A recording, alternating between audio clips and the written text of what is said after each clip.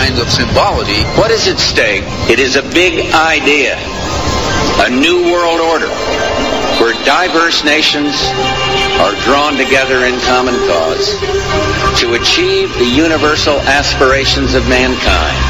My question to you is, in any of your government jobs, have you ever been briefed on the subject of UFOs? And if you have, when was it? What were you told? Well, if I had been briefed on that, I'm sure it was probably classified and I couldn't talk about it.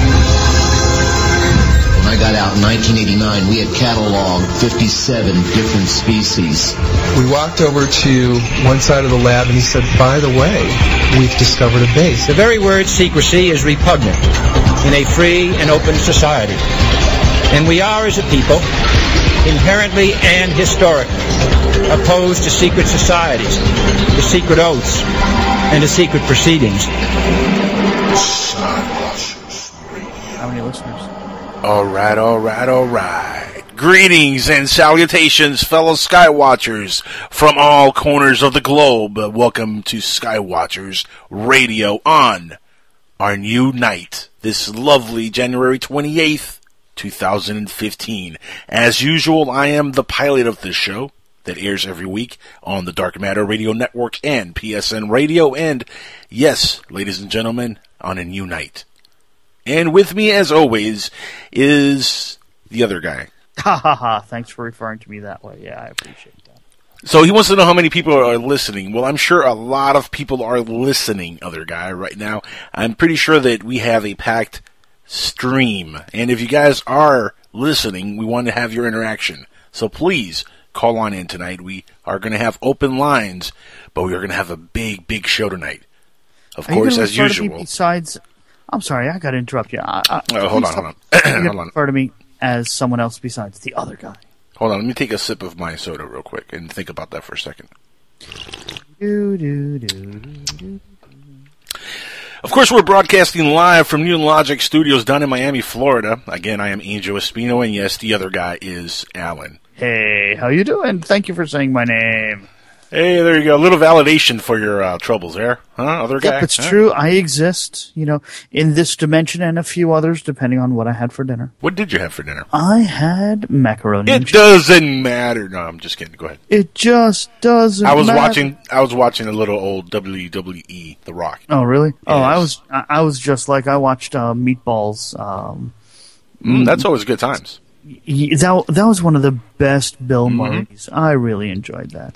By the way, then they did the second one, which actually had an alien in it, and I'm like, really? They really had to go there. Yeah. I'm just like, really? No. So we all know what this show is about, since we're talking about aliens, right, folks? Exactly. Well, what is it that we do on this show here, Mr. Other Guy? Well, we talk about Let's see what he says things that go bump in the night. No, we don't do that.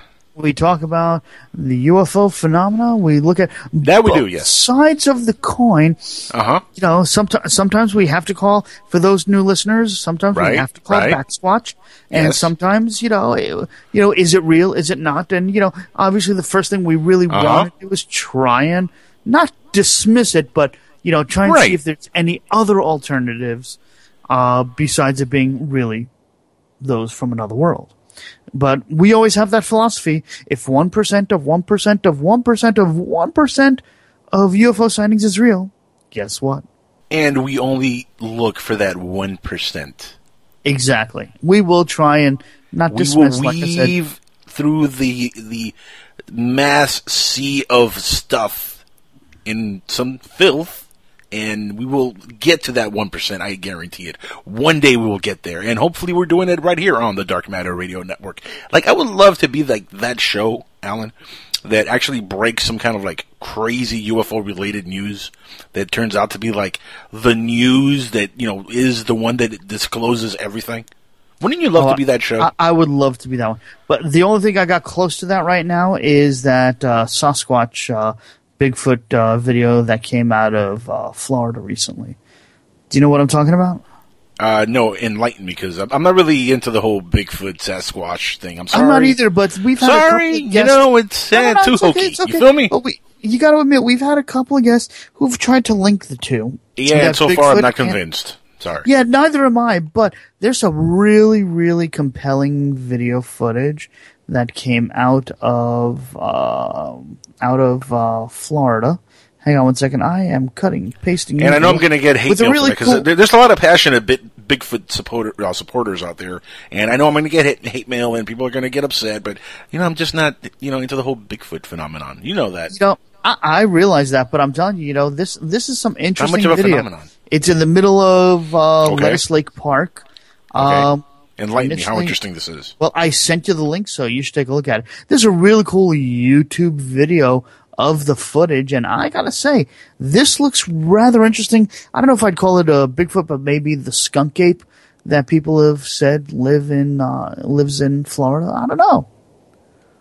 Do we have confirmation on that? Confirmation of what? The video? The videos exist. No. There's a skunk ape in Florida. Well, we don't know. What is it? Some other ape that might have escaped from some scientific facility? Is it Planet of the Apes starting out, happening now? I don't know. Well, I'll tell you this much. I do know one thing. You hear that noise? That's our good friend. Well, I guess he hung up. Well, never mind. Oh, darn it. I was hoping that he was going to call in. Folks, don't forget you can call in for no apparent reason, whether it be via Skype or the phone number that Angel's about to give out. 786-245-8127. And that is live east of the Rockies, west of the Rockies, south of the equator, and even in Ireland and UK, Europe, and everywhere. And, of course, where Mr. James Swagger is. What's up, Mr. James Swagger? Sorry for keeping you on the back burner there. I can't turn and say no to you. I have to join the show, Angel. Who am I to say no to you, brother? Great. Well, and where are you today? I'm in Ireland. He's in Ireland, bro. Yeah, I finished. know he's in Ireland, but are you home or are you off at the pub, having a pint or two for us? Well, not at this time. I would be if it's not open. It's 3 a.m. here. Well, I'm sorry. Where we live in Florida, the pubs don't close till 4 or 6, depending on where you are. Really? Wow. Really? Yeah, it's true. It's true. I know you invited us. We're alcoholics over, but here, maybe man. You should be coming out over to us now. I think he'll have more fun here. I think better weather. Yeah. Should we ask how cold it is over there? Oh, jeez. Don't start with this Fahrenheit business now. Every time I talk to the Americans, it's okay. I've got the calculator. You can tell me. It's close to freezing, so it would be 32 Fahrenheit. Jesus. Okay. Yeah, but it's probably lower than that now because we got a lot of snow again today. So I'm that makes it better. I'm at latitude 55 here, so it's pretty cold at the moment. But like I say, I'm in the middle of nowhere. No pubs, no civilization, nothing. I got nice scenery though. I got a nice view. Yeah. I know. I remember the photo, and I do want to take a trip out to you when it's warmer. No, that would be never then, because doesn't. Get Actually, much. I want to get out there, and I want to do some ghost hunting by Lepp Castle. That I'm down for. Would you believe I was talking to somebody about Lepp Castle? I even looked it up not too long ago. Do you know Barry Fitzgerald? The name sounds familiar. I'm trying to figure out where I know the name from. How would I know the name? He probably does Ghost Hunters or in Ghost Hunters International. Oh, yeah. He works with Rob Demarest. Yeah. I know. That's where I heard of Lepp Castle through him. So, what is it about Lepp Castle then? It's got a history to it? Oh, it's got more than a history to it. They've got photo, video, and audio of some strange stuff there. Like I always say, we might not be able to define what a ghost is, but we can record the anomaly in the environment with the technology we got today. Oh, wowzer. Exactly. What do you think of all this, Angel? You're a realist. You're a Capricorn. You don't like any of this, do you? Oh, I love it. I love fiction. What do you mean? I love fiction. It's great. You're such a realist. Speaking of realists, we're going to have Bill and Nancy Burns on pretty soon because they were going to join us. James, though, I love the fact that you called in, even though you said you were going to be taking a nap because you've been on radio for how many hours now? God, I've been up since 8 this morning. Well, you haven't been doing radio since 8 this morning. Let's not exaggerate. Well, no, I have been producing and doing stuff all day. I and yesterday I did a 24-hour day. Oh my goodness! Who could speak for 24 hours straight? I can't. Well, it's not that easy. I actually do. I mean, I don't just do a show. I read a book. I mean, I had such a busy day. I did 2 shows yesterday. I had William Henry from Ancient Aliens, and I had Gerald Clark to talk about the Anunnaki. And Gerald Clark's book was an 11-hour audio book, which I listened to the whole thing in between. Preparing for William Henry's book as well on the Watchers. So I read 2 books yesterday and did 2 shows, believe it or not. It sounds a lot, doesn't it? I did it. Well, we did a show last night for an hour. Sorry, guys. One at a time. What was that? Yeah, go ahead. How much caffeine is swarming through your body? I'm actually, and would you believe I ran out of caffeine yesterday? I did have a lot of tea though, but I haven't even had time to go to get extra. Are you spiking your tea? Because Jesus, you have a lot of stamina, dude. Stamina is, funny you say that. Radio that's a cancer thing. I'm a cancer star sign, as you know. I'm an astrologer as well, but cancers do have stamina. They just have a target, and they're driven by success. If you want to look at it in a practical sense, cancers are driven by success, and they will out-achieve somebody else. Capricorns, they'll outwork somebody in a diligence way. But the cancers were very extreme. They want to succeed in what their target is, whatever it is they want to do, and they will do that. And everything else is irrelevant. The stamina is irrelevant. What you have to do that is irrelevant. It's just noise in the background. It's like the achievement. So they're driven by success. So my success is to achieve 2 shows. I've took on a big project this year, guys. I'm doing 15 shows a month. I'm already after doing 18 and I have 5 to go. I'm over my target only because of the bookings. Would this count in this craziness of a thing you're doing? Would this show count kind of? Because it's kind of like doing a show. This is kind of like a show, right? Well, no, this is a friendly chat, Angel. That's what this is. That's what we do here on Skywatchers Radio. We have friendly chats. I wouldn't calculate myself being on other shows. I don't even calculate. And that's not in calculating my TV interviews that I did either. That's true. No, but really? See, this shows the kind of swag we have. He's doing this for us and not even counting it. Yeah, it's amazing. And we do appreciate it. We really do appreciate it. No, it's amazing the amount of shows that he does. I mean, seriously. And it's your full-time thing at this point in your life, isn't it? Well, it is, and the thing is, last year I did 100 shows. The year before that I did 100 shows. And I set myself a genre. I said, I want to be a show where I read books and review them. I'm not doing the show for the public. Because if I do that, I'm at the mercy of the public, okay? And it is for the public in the end of the day. It became that, but that wasn't why I started. I wanted to do a show because I want to read a book, I want to review it, and I want to know about it. And that's me. That's who I am. I started that off. I'm an author as well, and I want to review other people's work, and I like that. I do it anyway. I want to read these books anyway. So, that's the precedent I set for myself, or what the premise of what I wanted to do, and I've continued with that. The only thing is now it is for the public too, and I read about a few more things that the public want to know about, and I do other shows that I wouldn't normally do, but that's fine. I mean, last year and the year before was 100 shows each year. I mean, this year the target is 15 shows a month, so it's going to be something like 180 shows for me this year. But yeah. Ambitious, That's crazy. He's a dedicated dude. Let me tell you about, who else is very dedicated? The lady who just joined us here on the call, Miss Nancy Burns herself, was getting her headset ready there. How you doing, Nancy? Yeah, and I'm an Aquarius. So what is that? Oh, there you go. Aquarius, Cancer, Capricorn. Alan, what are you? I'm an Aries. Ooh.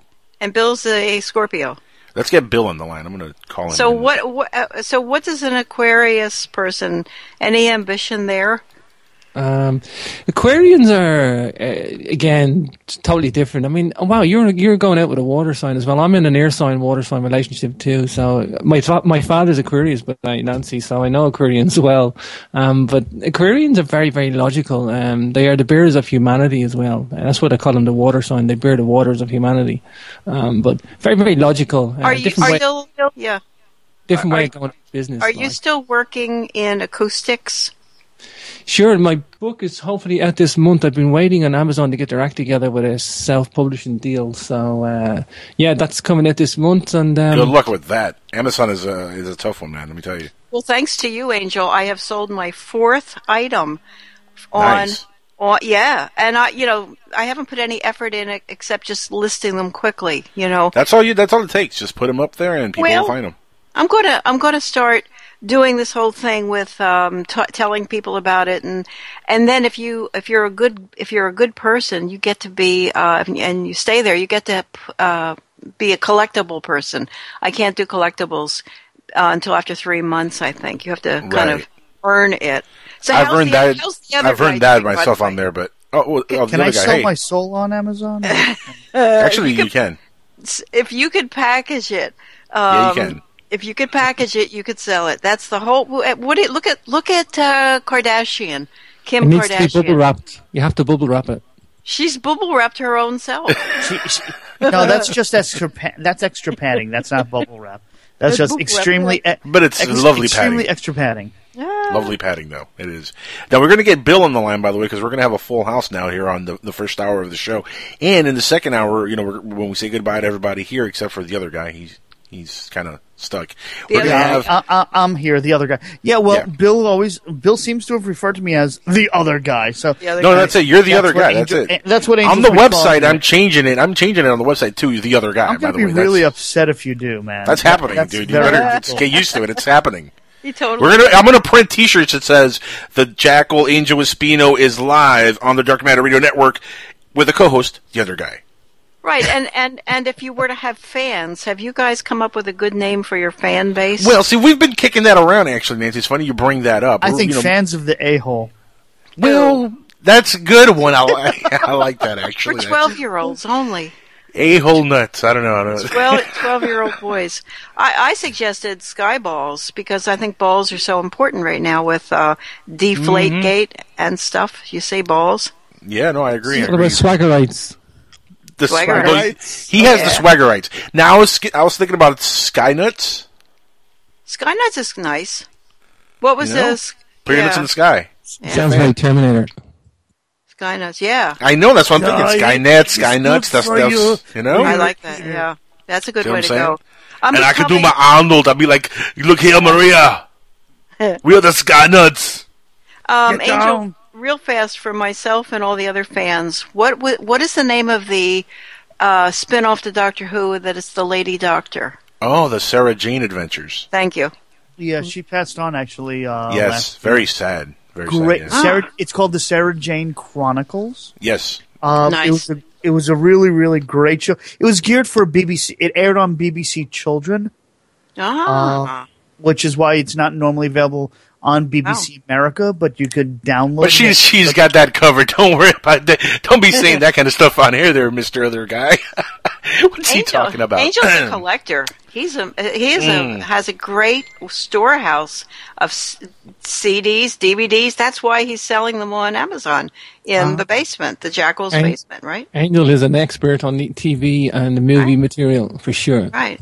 So yeah, he's got them. He can go to his wall and pull down a CD and burn it. Yeah, absolutely. Yeah. I don't do that, Nancy. No, I don't burn. Unless it's like a movie I really hate, but then I wouldn't own a movie I really hate.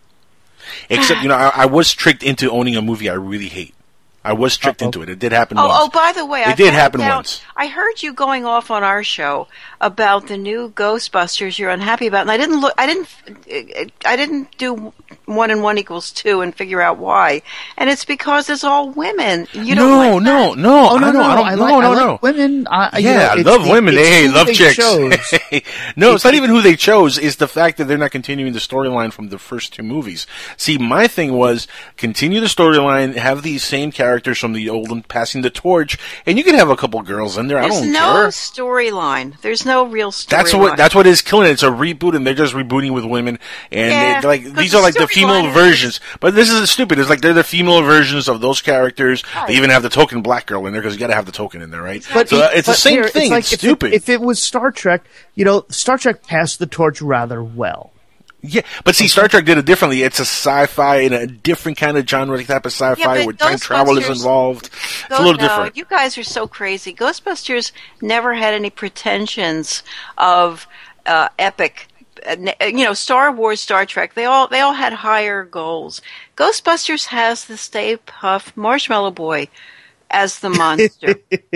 You know, I mean, that's supposed to be a joke. It's like Back to the Future. These are lighthearted interpretations, and more people, you catch more bees with honey. These are sweet, lighthearted. You know what's crazy, it was though? The 80s. Now they're saying that Bill Murray wants to play some kind of like evil bad guy in this thing, and he wants to. And like, let's say come on, this. really, Bill? Really? Wait. And not Burns, but Bill Murray, really? Wait. I mean, if one of the girls played Sigourney Weaver's daughter from the... No, it's a son. It's a son, not a daughter. Son. That was actually the premise that I hoped they would go with. Nerds. That they would go with Oscar. And I even know the kid's name Oscar is the baby's name from Ghostbusters 2. If they would have gone with him as an adult, I even said, look, Luke Wilson would be a great Oscar. Would be a great addition to the Ghostbusters. Have him, Melissa McCarthy, whoever you want to throw in there. That would be a nice cast. But they just are completely screwing the pooch on this one. I'm sorry. I just, as a fanboy, I cannot get behind this. What about last night? On your show last night, I wanted to... I was in tears because I just saw the news and I was like, because look, I've met Ernie Hudson. I know him. I've interviewed him, and we've talked about this, and I know how passionate he is about getting the movie done with him in it and the whole cast in it, and having that one last final work. Well, besides that other guy, there is a love for this. Alan always speaks for that part of the audience. I'm telling you. I know. That's why he's the other guy, and I'm the main guy. Like last night when he said to Bob, Bob Morningstar, hello. Yeah, I'm here. It's when, remember last night when you said to Bob Morningstar, why would I take those letters out of his theory of the actor in Manchurian Candidate? Oh, yeah, to Lee Harvey Oswald. Yeah. But listen, I'm sorry, it's a leap of faith. But why those? I understand that other guy, but take the leap. Suspend your disbelief. I mean, it's a great question. The question was something why just those letters? Come on. What combination of thoughts would a person have to choose those letters to come? But I did come up with an idea. What if Lawrence Harvey's nickname is Lee? Lawrence Lee Harvey? No, instead of Lawrence, they call him like Lee Harvey. Lots of people call, What if but see, isn't the name Lee Harvey? Hold on. Called Lee. I know a whole bunch of Lawrences called Larry, but I don't know anybody called Lee. Yeah. Let me ask you a question, because... Okay, ask Bill also, but let me ask a question, though, Nancy, real quick. Isn't the name Lee Harvey actually semi-common in that area? I mean, in that time period? Wasn't the Lee Harvey? No. You're thinking of Joe Bob Thornton and Billy Bob and... Bob definitely was common. No, when you get Bill on, ask him what Lawrence Harvey's nickname was. Maybe it was Lee. I have heard that as a nickname for Lawrence. I really have. I'm not making that up. By the way, we're going to call Bill on right now because he's been waiting in the wings. Let's get him on the line waiting in the wings, because otherwise he'll fall asleep. Yeah, he will. He'll do that. I've heard. I hear the phone ringing. Yeah, we're going to have a phone ringing. Why not? This is a special occasion here on Skywatchers Radio. Hello. Yes, hello. Mr. Burns, welcome to Skywatchers Radio. How you doing, sir? Oh, it's a pleasure to be here. Excellent. It is an honor to have you. Okay, let's ask Bill the question. You know that in the Manchurian Candidate, the sniper was played by Lawrence Harvey? Lawrence Harvey was the sniper, right. And right. last night, Bob Morningstar on the Skywatchers, the last show at the crack of dawn. The finale on Tuesday night, yes. Right. He said that Lawrence Harvey and Lee Harvey Oswald, their names are sort of similar. And I was wondering, have you ever heard of Lee being a nickname for Lawrence? Yes. See that? I've heard that. I mean, okay, but hold on. Morningstar was saying the other guy. that the powers that be were preparing us with that movie for Lee Harvey Oswald. But he said there's lots of other things in that movie that prepare. Well, no, guys. First of all, the first assassination movie like that was a movie all the way back in the 1950s, starring Frank Sinatra and Sterling Hayden and Nancy Gates, one of my favorites, called Suddenly. He talked about Suddenly. Yeah, it was a very important movie because it was the first movie. James Gleason played the Secret Service agent. It was the first movie that actually showed an assassination attempt on a president of the United States. Wow. Yeah, he talked about Suddenly. Yeah. Interesting.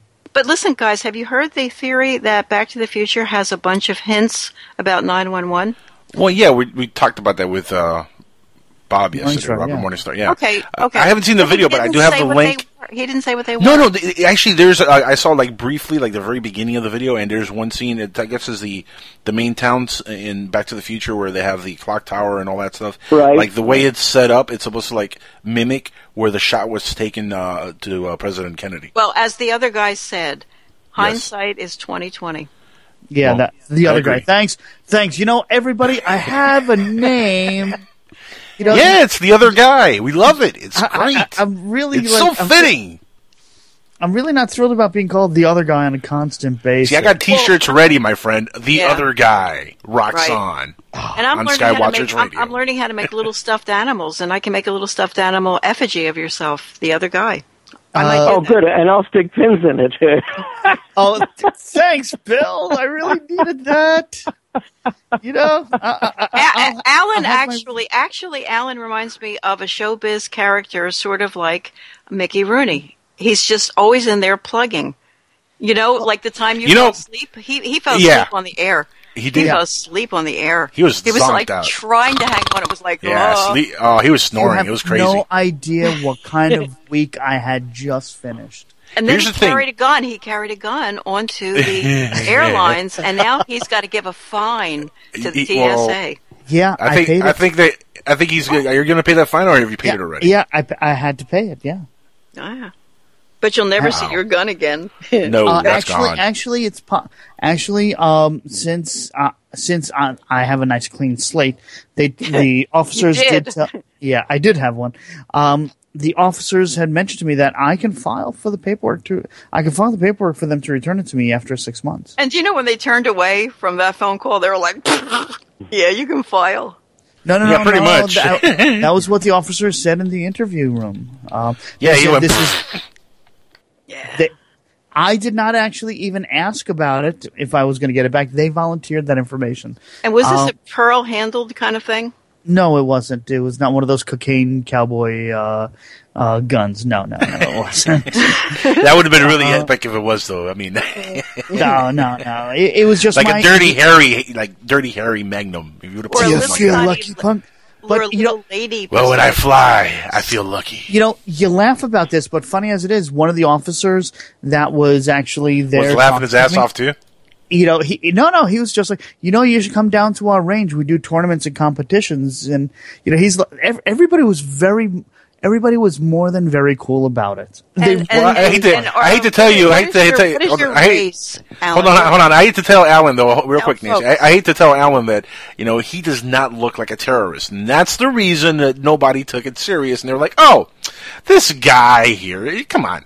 Right. Look at that face. Like pharmacist, right? It's like, what are you talking about? I am not going See, why do you have to go there? Why do they immediately have to be the voice you make when I say terrorists on the air? Why do you have to go there? Why do you have to offend 5% of our audience? I don't think it offended 5% of the audience, because that 5% that's listening to this show, it must be an extremely moderate of whatever. Yeah, but it offends the bad imitation people. That's true too. That's the other 5%. Yeah. Yes. All right, fine. You're right. So that's 10% you're upsetting now. I apologize. I just can't win today. I just really can't. And this is why he is the other guy. I'm the other guy today. All right. No, but seriously, they were more than cordial with me. They were like, "Listen, you're not the only person this happens to." Actually, I have a news article that says that there were over 2,500 incidents just like mine last year. I read that too. I was going to send it to Angel, actually. Was that the one in USA Today? Yeah, I read it too. That was her trying to make you feel better by sending me that. Keep your head up, other guy. It's going to be okay. A lot of people make this stupid mistake. Yeah. Tonight, you guys, when you throw us off the air, yes. Who are you replacing us with? Well, we have another packed house in the second hour. We're going to have Chris Brown joining us. That's right, Mr. Chris Brown, good friend.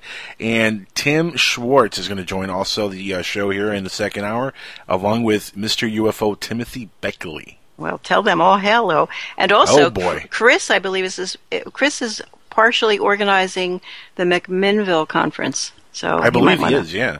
Yeah, he might want to.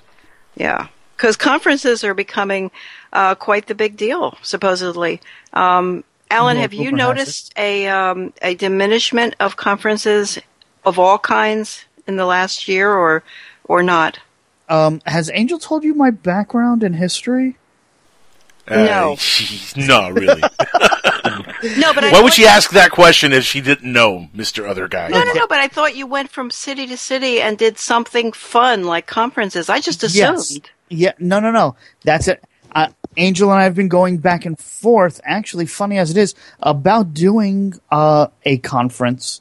And a big one in ufology. A nice heavy ufology conference. That's the way to heartbreak. Big heartbreak. I feel so sorry for you and your wallet. Really? Yeah, we did one. We did two with Jeremy Vaney. Yes, we did. Yeah, my formula is a little bit different. See, here's the thing, though, Nancy. Here's the thing, Nancy Burns. This man here. Here's the thing. Yeah, that too. But he actually put together a very, very good conference a few years ago, and for whatever reason, it just did not materialize because of certain issues. But the thing was pretty much ready to go, right, Alan? I mean, yes, it was. And this thing was like heavily. Yeah, I mean, this thing was really well put together. It really was. If you talk to Alejandro, I believe the conference business for UFOs is, in fact, picking up. I agree, but, I think that this is the time where my biggest issue about the current UFO conferences is that I don't think they're, let me phrase this right, strategically placed in locations in the country where you have the more densely populated areas that people that are normal mainstream people would have the opportunity to go to it. Well, do you want to bring out your swamp voice at this point? The swamp voice? Yeah, the Alabama voice. Yeah, I could do that. I just feel that's part of the next phase. I think I get that reference that she's making, but I'm not sure. Yeah, we're slodging through, No. No. I'm saying, like, you want to have a major conference in New York, Chicago. You don't want to have it in the middle of Arizona where only certain people who have the disposable income and are secure in the industry and in the environment coming out to it. We want to attract more of the mainstream people that are watching this stuff on TV but would love the opportunity to interact with the people that they've seen on TV, heard about, or listened to on net radio or regular radio. They want to, you want to be in the... I'm sorry, go ahead. Tim Beckley, back in the day, put on the very biggest, I think, that ever were in the New York area. And yeah, it's true. He had the biggest in New York. Definitely. No, they were the biggest in the day. They were thousands and thousands. Right, you have to ask Tim Beckley about it because he would be the expert on that. I mean, I've run conventions before. I've been in the background of organizing conventions, everything from hotel contract negotiations to celebrity acquisition to vendor rooms and vendor acquisition. So I've run the whole gambit of running events, and I think right now, actually, it really is prime time between what's on TV and the radio shows and the audio and all the downloads and YouTube. I think, honestly, that having it in a larger, densely populated area, as opposed to where, like, the UFO Congress is in the middle of, in my opinion, nowhere. Too many people need to fly to it to get to it. I want to have something in a city or two or three in year one, where you have such a big enough population density. If you get just, even as I say with the UFO phenomenon, 1% of 1% of 1%, you still got 3,000 or 4,000 people showing up. Yeah, but the only problem with that is that the facilities are so expensive in the big cities. I mean, I went through this with Jeremy Vaney. Well, we went through it with Jeremy Vaney. That's why we bumped over to Hoboken. Here's the thing, though, Bill. It depends on who you know, and this man here actually has amazing connections for this thing. I mean, Bill, he really does. Bill, I could get Bill. No joke, no lie. I actually have 3 different hotels that are begging me to bring them events and business. Wow. No joke. And they're in major cities. I have one in Orlando.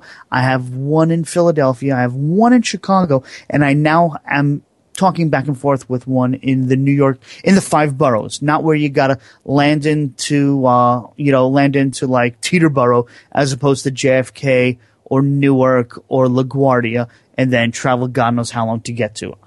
Well, actually, the closest airport to Manhattan is Newark Airport. Correct, not yes. JFK and not LaGuardia. You're right. Newark is really a handy airport. When I have to fly out of New York, I would always fly out of Newark as opposed to LaGuardia, which is like Delray City and JFK. Unless you're doing a red-eye flight where you have to be there early in the morning, then really you only have JFK as your choice. Well, here's just a slight example of how I deal with an event. I have a particular hotel just outside of New York that is willing to give me 28,000 square feet of event space for doing the convention. What they want in return is not paying for the event space. They want me to give them X amount of room nights across the event in trade. Mm-hmm. So you have to get people to sign up. It's basically a guarantee of a certain amount of rooms. Correct. Right, which means that... And I've done it before with other conventions. So right. I was asked to put on a convention in the Yucatan. What do you think of that? You're still on the line. Hey there, Swagger. In the Yucatan Peninsula? Yep. Now, here's the mathematical questions you got to figure out. Where would it be? And are you trying to draw people from around the world to come to it, or are you trying to draw from the local populace? Not the local populace, no. It'd be conference for ancient mystery, stuff like that. Probably near to the Pyramid of Kukulkan, around that region. Beautiful area. The problem is do they have halfway decent hotels to support that type of event would be question number one. And do they have...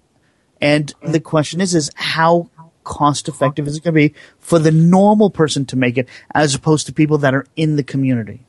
Yeah, I think you would have to probably gear it up for the solstice event where there's going to be high traffic of people there anyway. So at least... Two birds, one stone. Yeah, at least if you did come for the conference, then you could also get the equinox events and see the temples and the pyramids and stuff. So it would be like a fun package. You couldn't do it. I don't think you would just get the traffic to come there.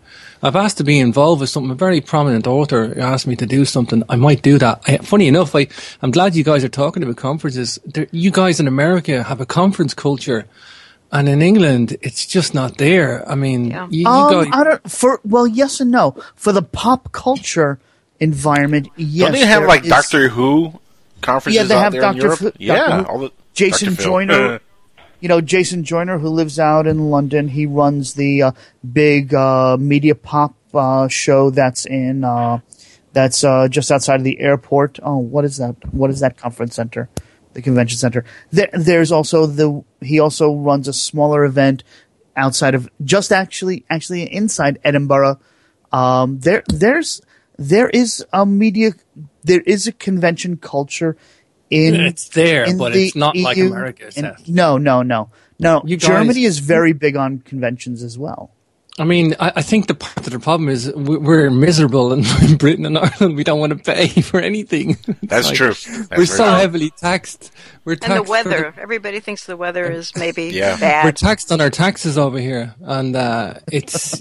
You see, you guys. I'm coming to the Paradigm Symposium. I'm flying to Minnesota this year. I'm being asked to join the conference over there, and great to be a part of that. It's my first time in America as well.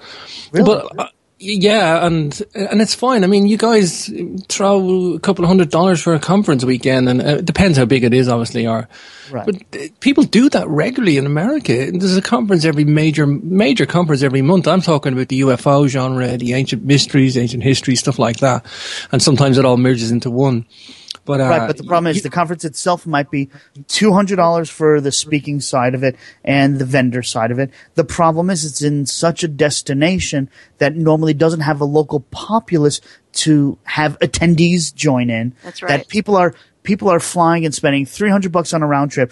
Plus they're spending $129 on a hotel per night minimum, to say the least. Plus, because of the way it's arranged, and where they're actually stuck in the hotel, dining on the hotel food. And I love those $14 hamburgers that really taste like Burger King.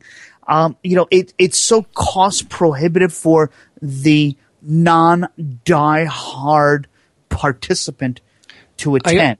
I see where you're coming from. My vision is to make it a lot more cost effective and a lot more mainstream, so that those people that might be channel surfing and watching the Ancient Aliens or the UFO Files or reruns of UFO Hunters. There you go. Good job. Got to give it to you, Bill. You had a great series. Hopefully somewhere down the line we're going to see you on TV again. You will. Starting in March through May, I'm going to be on the Science Channel on the NASA Unexplained Files. Really? I'm looking forward to that. I'll be on 8 episodes of NASA Unexplained Files on Science Channel. Excellent. By the way, can I just interrupt and go on a side tangent here with you, Bill? Bill, what did you think of the ISS shutting down their video feed when something large and not a meteor came over the horizon? That happened just like a week and a half ago. Everybody does that. I mean, if you can't figure out, look at what happened in New York. It's the same thing. Yeah, but it's usually rarely is so obvious. Yeah, this was really, really like, it's like, we're going to change the view really quick right now.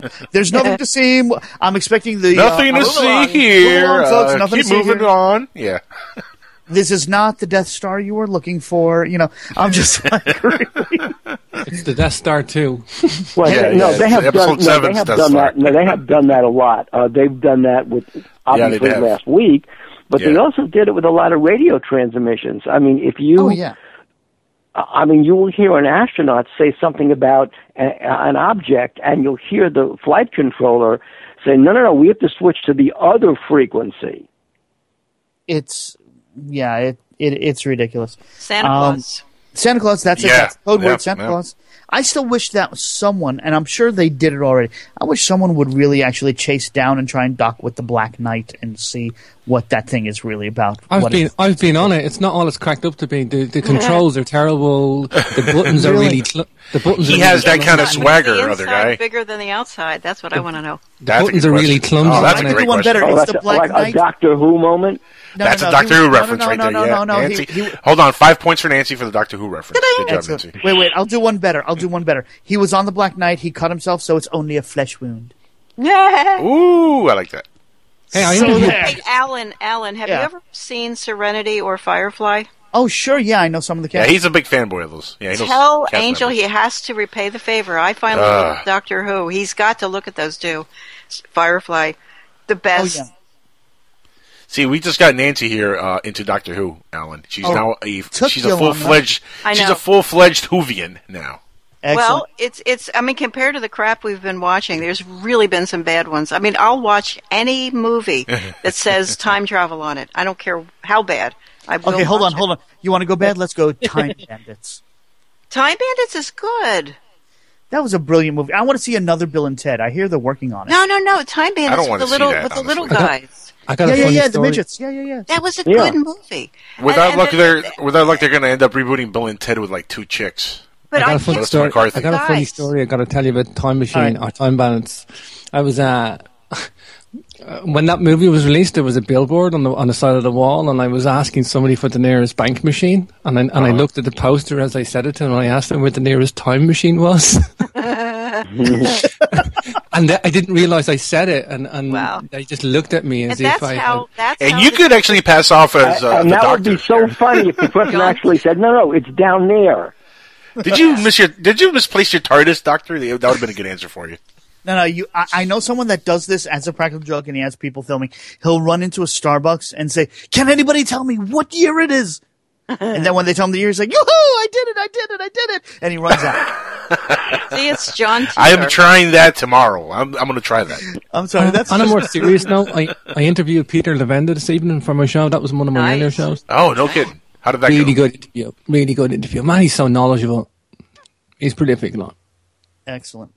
Yeah. I'm sorry I went on the tangent there, but I actually, Bill, Nancy, I want to talk to you guys actually, and Angel will vouch for this. I really am looking towards doing something in the extremely near future about a UFO conventions in larger metropolitan areas where the normal street walking, not escort, but the street walking, the normal person in the street that watches. Yeah, he likes shows streetwalkers. on TV. Street walking would get you into the convention. Yeah, exactly. Yeah, that's the extra bonus room. No, but where the normal mainstream people that don't normally get to interact with us can actually attend, ask questions at the podium, ask questions to the podium and things like that. Because and you tell me, you guys have been around. Is there anything that really caters to the mainstream, not the hardcore people that are in the ufology community? Every single big UFO convention is all about the people that are already in the community. There is no replenishing of the fan base and those that are getting involved. Well, let me ask you the big tough question that will burn you out sooner than any other question. How do you handle the fact that some of the biggest frauds in our business are also the biggest crowd pleasers? So they bring the most. They put the most people in the seats. Well, Nancy, this is the whole argument I've made over and over again. Some of the biggest charlatans and criminals in history have been the most charismatic people around. I mean, let's face it. Yeah, but Castro was very charismatic. I'm sorry. Yeah, it's a great question. It's sociopath 101. It is. What do you mean? Most sociopaths, whether you realize. Yeah, but how do you, as a convention organizer, deal with this? Do you book them? Oh, real easy. Oh, yeah, you book them and let people rip them to shreds. They never do. They never do. You'll see admiring. It's like a cult mentality. The bigger the fraud, I'm telling you, the more they lock the doors. They're the ones that fill every seat in the auditorium where people are all falling out behind they can't fit in the room. And Stanton Friedman used to say, "I'm Stanton Friedman. I'm out here. I've got all these books." And they're all going past him. It's always, they glance at him. And it's always the new agey hoaxer too. Like, we're not naming names because we're such a nice group, but we are on a network in which we could name names if we wanted. Because I understand your concern. Yeah. Obviously, it is up to the organizer of the event to pick and choose who is actually a speaking guest at the event and who's paying him to be there. Mm-hmm. Yep.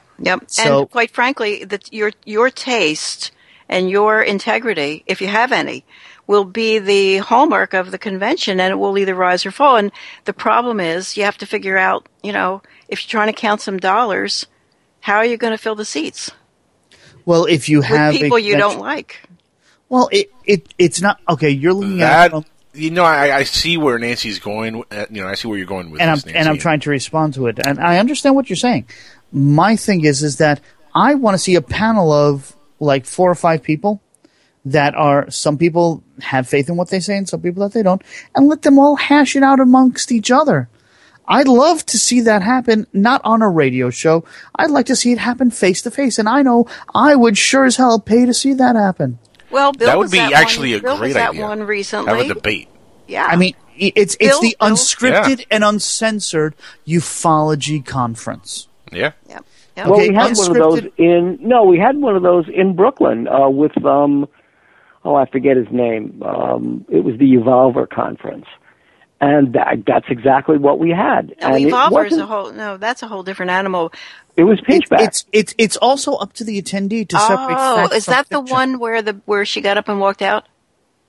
No, that was a MUFON conference here in the Philadelphia area. Ah, yeah. Here's the thing, though. I don't think there's going to be a lot of folks in ufology or the paranormal who are, hoaxing stuff out there. They're going to be willing to participate in something like this because they don't want to get destroyed in public.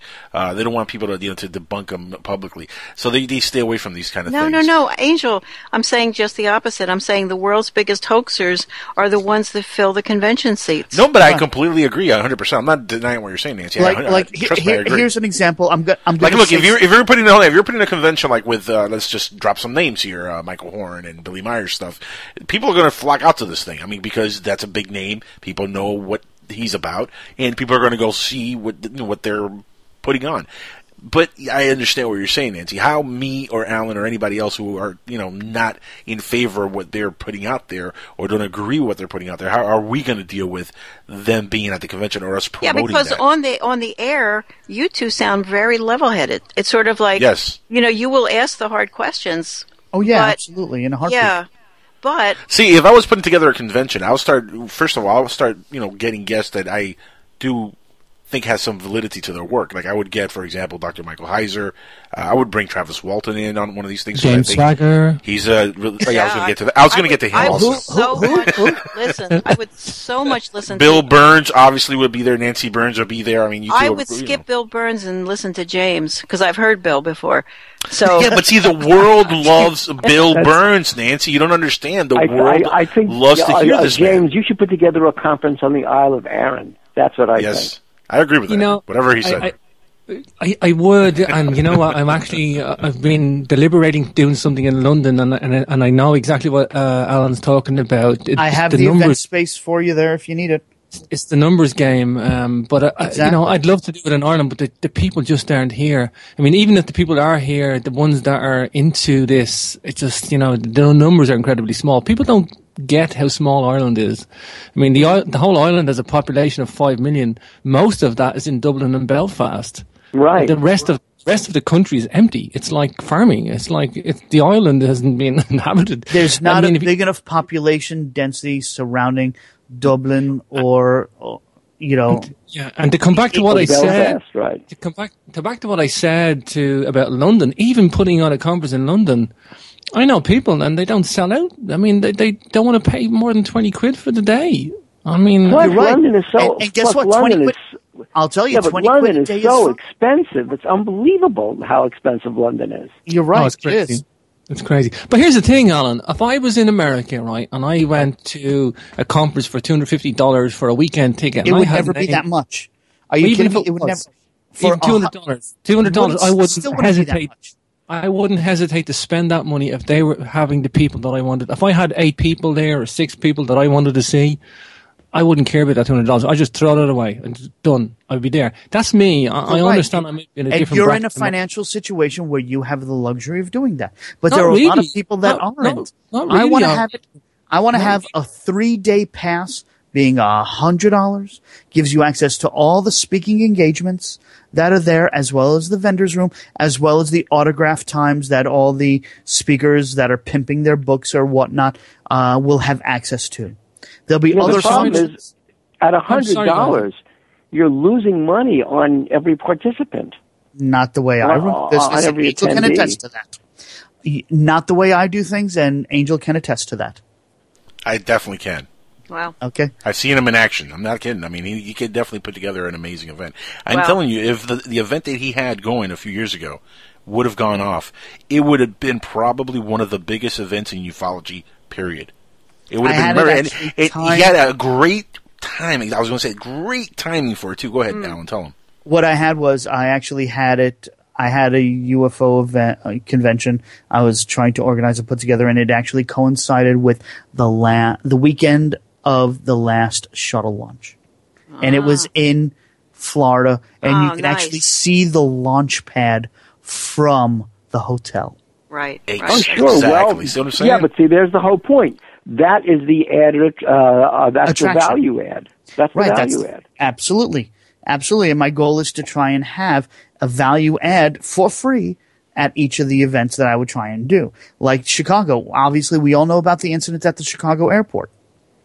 Right. Okay. Right. We have it. We try and have it at the same weekend anniversary. The most populous one we've ever been to was the one in Pennsylvania when there was a big flap. Literally, the skies were cluttered with UFO sightings, and it had invigorated just the population. And this was at a local community college, and people found their way to it because the community itself was being under attack almost. And how long ago was this, and how many attendees would you say showed up? Well, the space that held it, they had to turn people away. They had to turn people away for 2 days. So it never, the amount of people who wanted to come to this. It was about it was about 700. It was in Bucks County at the community college, and it coincided. Oh, sure, in Penn Salem. Sure. Right, and it coincided with the aftermath of the UFO flap over Bucks County, but it also coincided with our broadcast of that UFO flap on UFO Hunters. Right. Okay, what year was this? So you had a double. There were people who actually were experiencers from the flap, and those who all saw the not flap only that, on the show. But during the show, when Bill was talking, one person after another got up, and they had not reported that they had also seen it. That's why they came to this conference. They came to this conference very deliberately to try to get their voices heard as well. So it was the first time I ever saw a groundswell, and you're on to something, Alan, when you talk about that. Might I suggest a very elaborate, very big ledger book, and that you get people to somehow or another sign their names and their dates of their sighting or some such thing. Put it on record somehow. If you attend, you can get your sighting on record. We need a central database of this. Since the security systems of the world are already making the database, the guys who spy on us, I can only tell you, during my tenure, my email is just stacked with stuff that has never seen the light of day. People really need to, be able to do reporting of what they've seen. And I think, you're totally right about that. I think my whole thing is that my goal is to put this into, what my plans are, which I would love for everybody that's actually on this show. I'd love to discuss this offline so the attendees and actually the listeners don't hear all the secret sauce that I'm envisioning. I hope you're going to include multimedia. That's what I hope.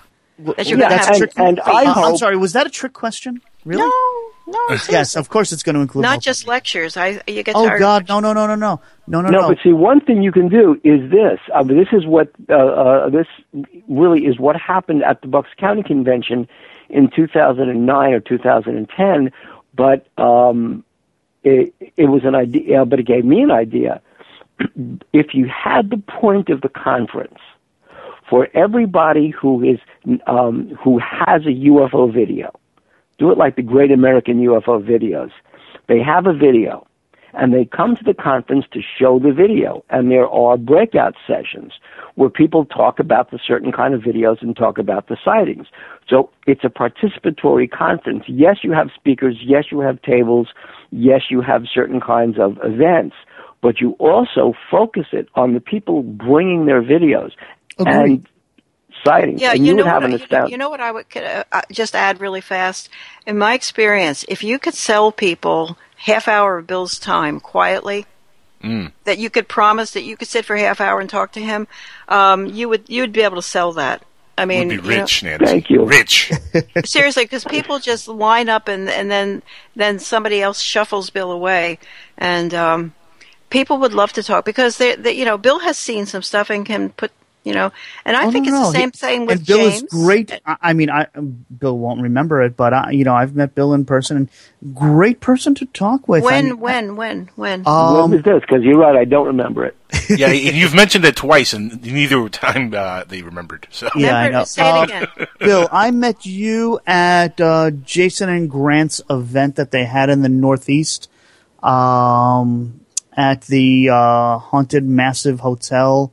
Was it the Washington? Yeah. Oh, God, Bill loved that so much. You mean the Ghost Hunter thing? Yeah. I met you up there.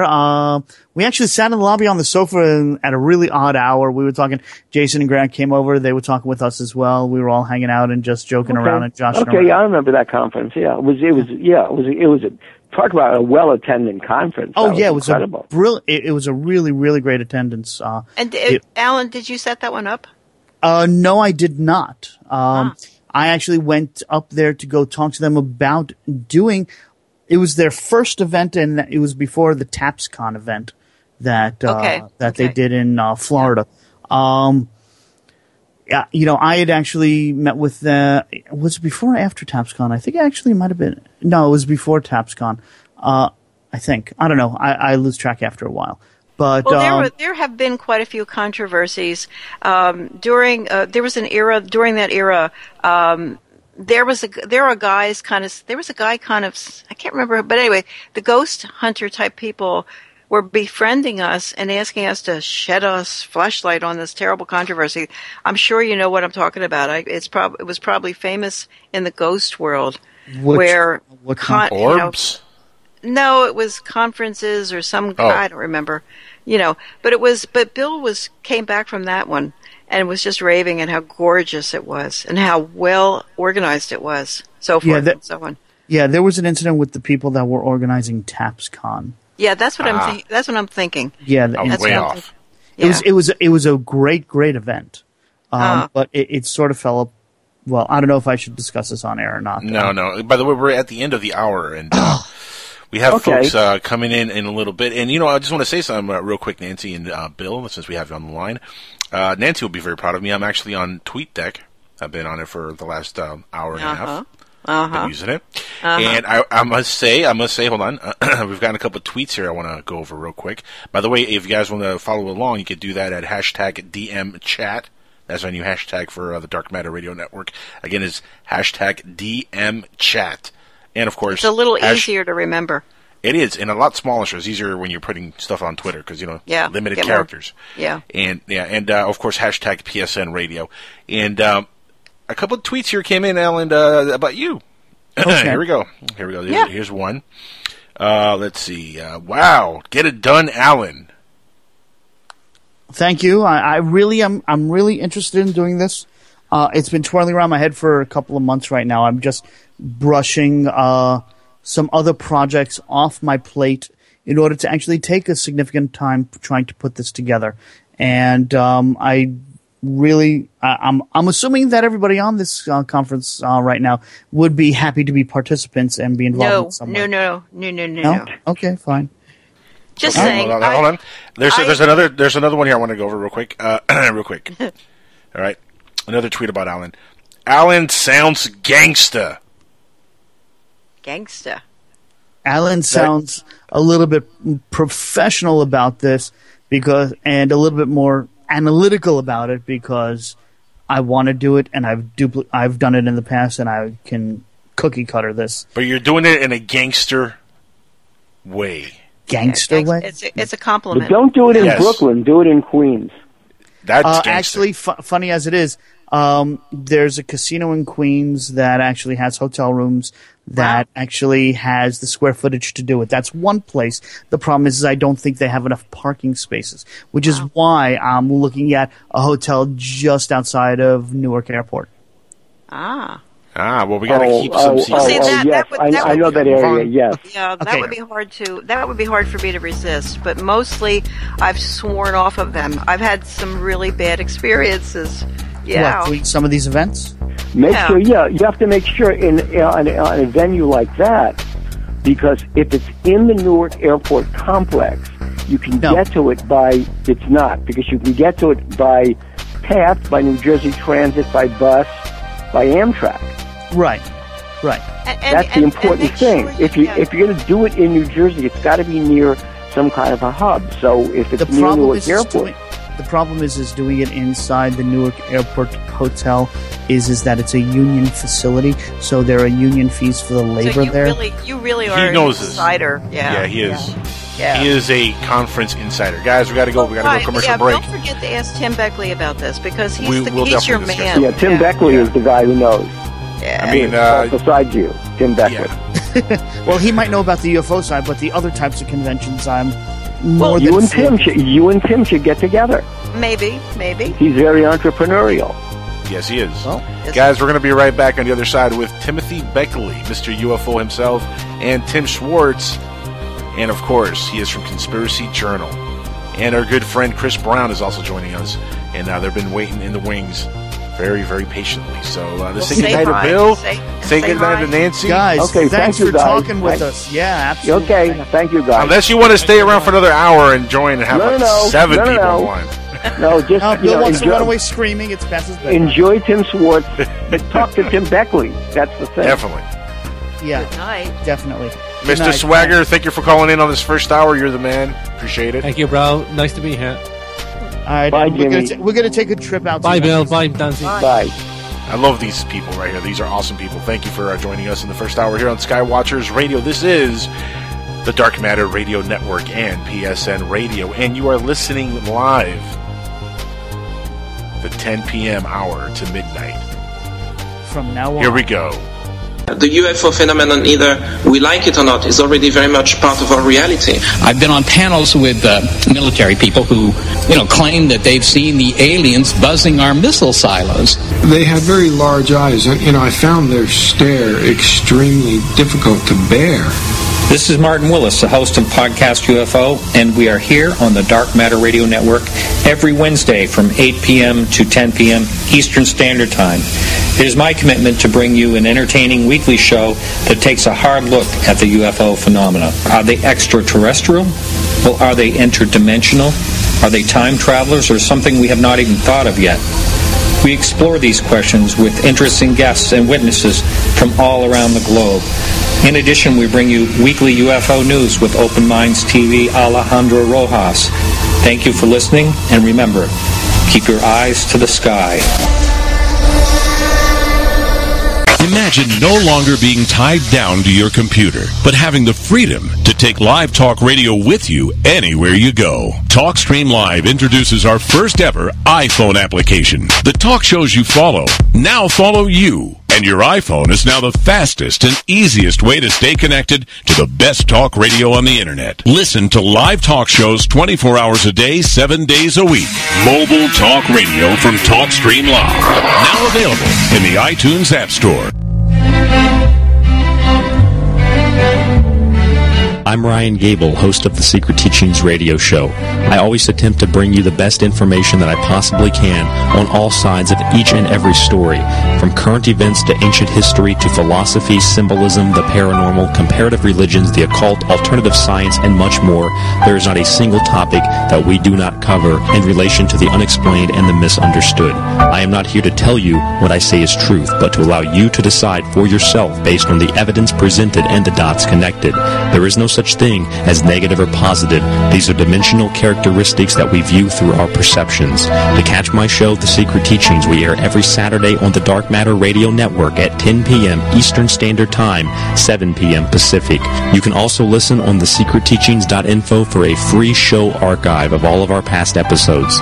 Try as you might, but no amount of disinformation, propaganda, rhetoric, or trolling on the internet will change the truth. The truth is the truth, regardless if the masses accept it as is, or if it is accepted by only one out of billions. For more information, you can again visit thesecretteachings.info. I'm Ryan Gable. Namaste.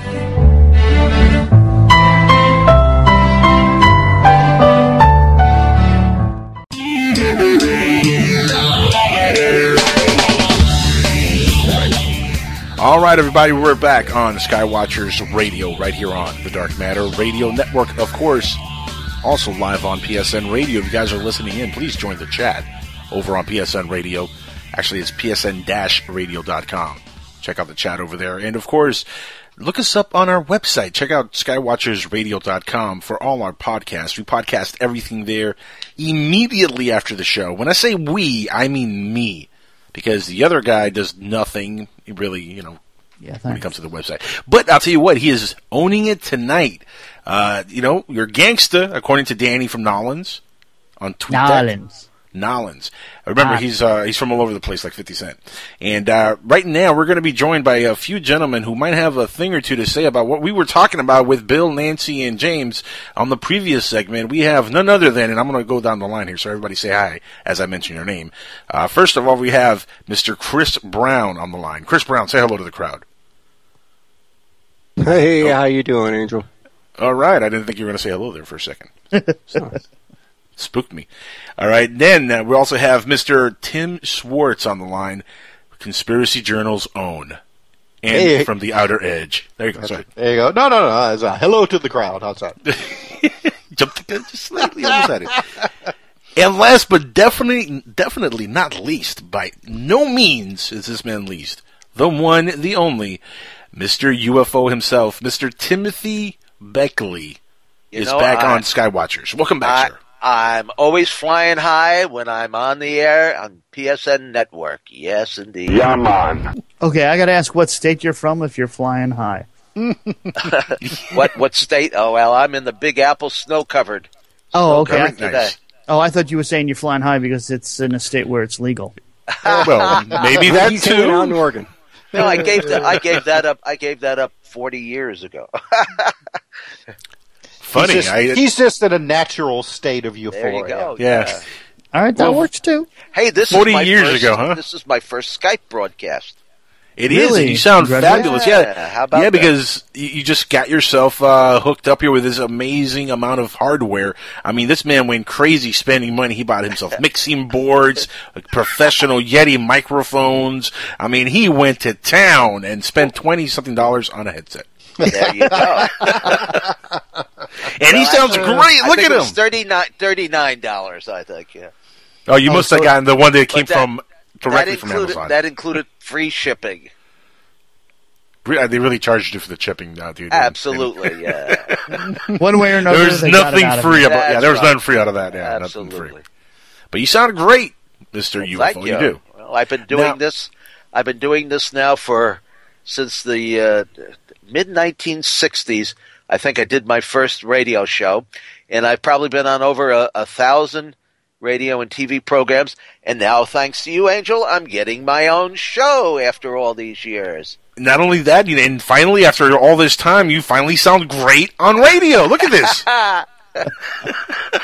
Congratulations all around. Well, yeah, no, he is starting his own show. In fact, he is sort of taking over a show that once was held by the man who's on the line with us, Mr. Tim Schwartz. Tim Schwartz, I know. I say Schwartz, I'm sorry. Oh, that's all right. May the other Tim, with you. The Schwarzenegger, of course, he's taking over Unraveling the Secrets with Timothy Beckley now. That's right, And my co-host, Carla Anderson.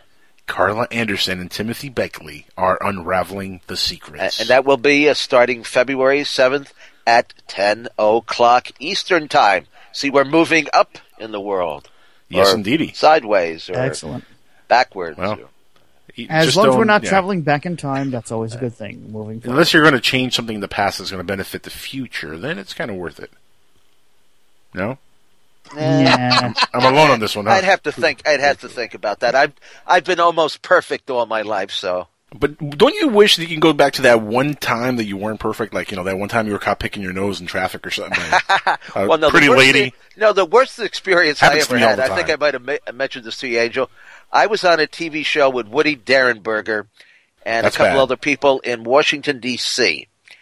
And I got a bloody nose while I was on the air. Now, actually being, used to the camera and so forth, what I would do is luckily there were two or three other guests, while they were interviewing, the cameras were on the other guests, I would be busily wiping the blood from my nose. But that has to be certainly one of the most embarrassing experiences. And then one other time I was on a TV show, and I thought, geez, I'll dress really nice. I'll wear a blue shirt. And I was supposed to show like a dozen slides. Well, the slides would have shown on my shirt because in blue those screen days, instead of green screen. Yes, indeed. So they had to go around the studio and find somebody with the same shirt size so they could loan me their shirt. The broadcast. I can imagine that conversation. Can I borrow your shirt? You fit. Same size. Same size. Take your shirt off. I'm going to take the shirt off your back. Yeah, he meant that literally. All these things happen. Not playing. Yeah, they do. Now, in the last segment, we were talking about conventions, and we've all kind of had our fair share of experiences in conventions, but none has had better experiences, I think, than Mr. UFO himself and Alan, the co-host here, who was owning it, like we said on the first segment. But Chris Brown is also going to be on a convention pretty soon, right, Chris? You're going to do your first big convention? Yeah, my first one here. I'm working with the director of the McMinnville UFO Festival here in Oregon. And so we've been in touch here, for actually 2 weeks ago we talked, and we're working with it, and we're actually maybe trying to get Bill there. So that'll work out, but who knows? But yeah, that's in the plans. So that happens, that'll be in I believe May 17th.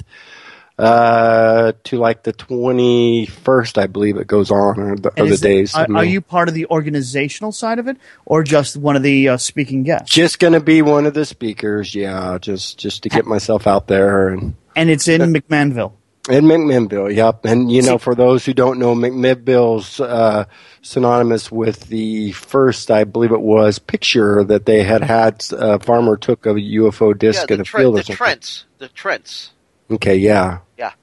See, now, this is my point. All these more than decent UFO conventions that are out there are all in these obscure places where the mainstream but here's the thing. Can't normally get to. But these places is like where a lot of the people are getting abducted. That's kind of like where they're You're going, right. They do have a significance to them, and I'm not denying that. What I'm saying is that to get more attendees, they need to be in more larger population density. That's true. Let me tell you something. Please. You say that, and now I'm the master of holding conventions. I started back in the mid-1960s when you could rent a banquet room for $100. Today, if you go to a large city, they want thousands of dollars for a setup. You're never going to even break even. So you better find somebody who is just going to finance it for the heck of it. Mm-hmm. Yeah, pretty much. Now, Exactly. I used to work different deals with hotels. Like I was doing it maybe 3-4 years in Phoenix. And we had a deal with the hotel where if we filled X number of rooms, they would give us the facilities for free. A sliding scale of attrition for the hotel rooms. But it doesn't work quite that well anymore because people used to come from all over the world. I mean, I had people from Scandinavia. I'd had people from England. Now you don't quite get that concentration of out-of-towners.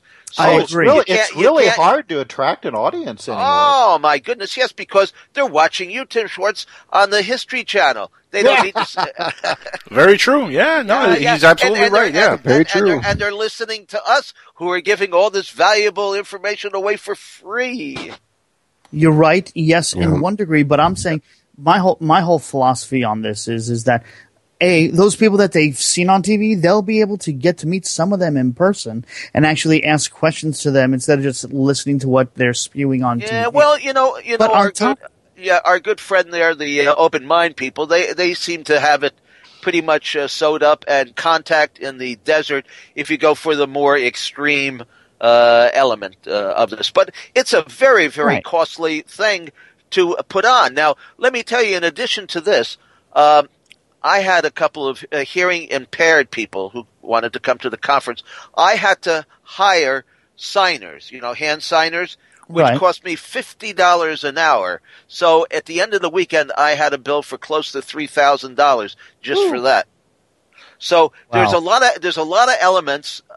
Mental note and make a mental picture. Don't have sign language people there. Well, no, but you can't legally. You have to. If somebody comes and they are hearing impaired, you must provide them. You must provide them with a signer, and you have to have two. Because have you ever tried signing for 12 hours? You can't do it. It's like on and off for an hour at a time, and then you got to get the next person. We can get the guy from the Obama speech in Africa pretty cheap, I think. I was just thinking. Yeah. I'm pretty sure that guy would not charge us much. He needs to work. Also, airfares today. As you know, no. I have alliances with. I understand your concerns, but luckily because of what I've done in the past, the skill set that I bring to the table and how I would organize the event would be bring that stack of money to the table. That's what's important. But I know. Okay, let me tell you this too. That's exactly what it is. Okay, Alan. all right. Let me tell you this too. In addition to, you say what major cities are you talking about? Like Chicago, New York? Yeah, those are two of them. Okay, out of the 7. Okay, here's the problem with that. You cannot get any publicity in those towns. You have to pick a town like I did, like Phoenix, or a little smaller community where you can get in every newspaper. If you come to New York City, you're not going to get 1 square inch, and an ad will cost you $500. I'm sorry, I got to ask the stupid question. Why would you even want to advertise in a newspaper nowadays? Well, where would you advertise? The target market that we the internet, Facebook. It's not going to bring you. That's not going to bring you in a huge audience. And the newspaper is who reads the newspaper? Really? Are you kidding me? I don't think. Yes. Who reads the paper these days? Who reads? You're right. Who reads the paper these days? You're right about that. You're right, but it used to be. It certainly used to be. It's all social media. It's all social media now, and I've been in the running events world on the comic book, sci-fi, fantasy, and horror comic books, and UFOs are a totally different Agreed, 100%. That's a good point. That's a good point. I 100% agree with you, but I do believe some of the methodology of promoting those events crosses over. Well, are you going to do this? That's what I'm thinking about. Yeah. Oh, that's what we've been planning. We've been planning this. I have hotels that are willing to work with me. I have. Well, yes, you can find a hotel that's willing to work with you, but getting a sizable audience there to cover your nut is not that easy. All I want is 1,000. We got big nuts, though, Tim. You're not going to get 1,000 people. I doubt it. I would beg to differ with what I have planned and how I have it planned. But I want the opportunity to try and do it. Give yourself. You got to have a year to organize it. Don't do it any quicker. 18 months. 18 months. All right, that's good. Yeah, 18 months. That's what I've done for the other events that I've been involved with. And just to deal with everything from the hotel to the advertising, the marketing, and getting people to sign up, and getting the guest list. And the staff that's going to monitor all the rooms and everything. There is a formula to doing this. I'm just hoping that it'll translate from what I've done in the past into the genre that we all have a passion for. And now a hush falls upon the crowd. Well, I was just thinking, I wonder anymore how many people out there are that interested in UFOs, on their own. Yeah, you'd be surprised, I Tim. can tell you, I've got 200 books that we've published. UFOs are not the big topic at the moment. That's for sure. They're not. I mean, most people are interested in more paranormal type of stuff, mainly in spell books and the occult and what we would call the old line of the metaphysical. I don't know if I agree, because as we look to what's even on TV and on YouTube, and even with Open Minds and everything else, there's more and more people that are watching the videos. There are more TV shows coming out about UFOs, ancient aliens, ancient mysteries. Yeah, but that doesn't necessarily mean that those people are going to come to your conference. But on the other hand, if you take a commercial, I'm sorry, but if you take a commercial, I was going to say that's what I was. Yeah, of course. If you make them aware that it's coming, and for the cost-effective price for them to get in the door, and it's literally they could either take a bus over or drive over, they get to interact with the people they've seen on the TV. They get to ask them questions. They get to hear their opinions in real time, even maybe get a photo op or an autograph. Guess what? People will come to the door. Well, maybe they will. Let's hope so. That's right. Hey, and, for $10, we'll kiss them too. Well, I do it for $5. Yeah, hold on. No matter who it is, hold on. Well, women only. I was going to say, don't get no ideas there, Mr. Angel's taking out his wad of 20s.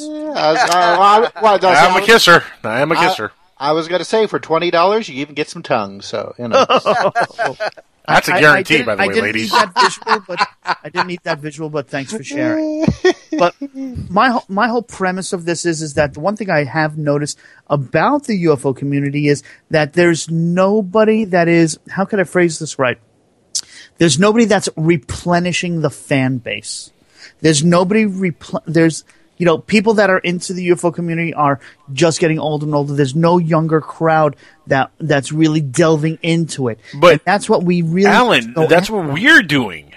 Right, that's what we're doing now. That's what we do. And you got me, because that's kind of the way I'm looking at myself as kind of the new blood of, I guess, of. Well, here's the thing. You hit on right there, Alan. Here's the thing. There's a person that I know that I was really good friends with at one time, and we've actually since spoken and mended fences. And he had a great term for what you're exactly describing there, Alan. He called it the new guard of ufology. Yeah. Okay, and I'll give you really, that's what ufology does need. And he came up with this term a few years ago. He ran with it. Unfortunately, it hasn't really caught on as it should. But guess what? Ufology. But really the ideology of it is there. Exactly. The ideology is perfect, because you're absolutely right. We do need that new voice in ufology. That new voice is watching YouTube for what's out there. They're watching websites, and they're watching the TV shows. I mean, my girlfriend has 3 kids, and I'll tell you, on Friday nights, everyone's watching, the History 2 channel, whichever alien show is on, whatever's on, and we all talk about it and discuss it. I mean, there are teens and there are 20-somethings that have a passion for this, but they don't know how to access it outside of their keyboard or their computer. That's true. This is what I would like to do. Well, and that would be, to me, that would be great. If there could be a resurgence of interest, within, the younger community, because, like you said, I mean, the existing conventions that are out there now in ufology are all the attendees that are going are people that are that have seen each other year after year after year because they have the passion, and there's nothing wrong with that. But there's really no new blood, and these places are so out of the way. People have to save up way too much money to even get to multiple events or even just one. You could have asked Bill Burns. Did he discuss the conference that they had in Jersey City, right next to the PATH train, and had hardly anybody there? And how long ago was that? And a couple of years. I don't know, 3-4 years ago. Okay. And what did he? Besides where it was, what else? What did he discuss with you? What he think he did wrong? No. I don't think he was the actual. I don't think he was. It was somebody else who was the actual promoter. I believe he was just one of the speakers. Here's the thing. But here's the thing. Here's the thing, though, Tim Beckley. It's all about promotion. It really is. It is. How you put this out there. It certainly is to a large degree. Absolutely, I would agree with you entirely. If you know exactly how to reach your target audience, these things could be very profitable and very successful. Maybe so. It does take a lot of work. Profitable and successful are two different things. They don't. Here's the thing. That's true too. But here's the thing. I've seen a lot of conventions, and I've seen some of the UFO conventions in the last few years since doing the radio stuff. Yes. And I've interviewed people that are going to conventions, and they plug their conventions, and then I follow up with them. And the one thing I've always noticed is the marketing sucks for a lot of these conventions. Yes, they don't know. Absolutely. They don't know what they're doing. It's a terrible, artwork on the websites. I mean, it just looks sloppy. It looks like a third grader did this. Yeah, we're going to be the new guard. Exactly. So, it's all eye candy, and it's all in the way you reach the masses and how you get them to be interested in what you're trying to put together. And it is all a marketing technique. It certainly would help if there were a few more sightings to go around. Well, that too. But here's the thing. Why do you think the comic book conventions are so big? Comic book conventions, in the 80s weren't as big as they are now. They've grown and gotten really, really big because of the way they're handled, the way they're put together, the way they're marketed. The stuff that is there is very interesting. It's all sci-fi stuff and comic book stuff, and people dress up for it. I mean, you could do the same kind of similar thing with ufology very easily. You have big names in ufology you could draw from. You have big events. You can have sections for the Rendlesham Forest event or, incident, for the Roswell incident, for Travis Walton stuff. I mean, you can have all these big names and really market it properly and really put something nice together that would really, pique the interest of people. But here's the thing. You have to have the right person behind us and in charge absolutely. that knows what they're doing and knows and has the experience to doing it with a new logical type of sense, not the old way of doing these kind of conventions, which is where ufology has failed over and over again in the last decade plus. I think, look, Open Minds does a great job with their conventions. They really do. They're one of the few leading the way that really put together their conventions the right way. That's why they've been successful. They draw people to these things. Well, but the question is who are they drawing? They're only drawing what we now have termed the old guard. The repeats again and again. And one thing we've learned is okay, fine, maybe even if we say but not always. It's not always. That's why I'm saying, hang on, Angel.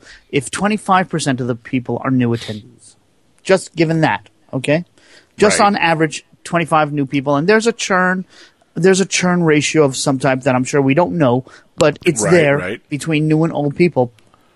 They might do a great event, but it's all the old guard, I guess, and they don't cater. The only way you find out about the conferences is if you've been to another conference already, or you come across it luckily on a website, and that's it.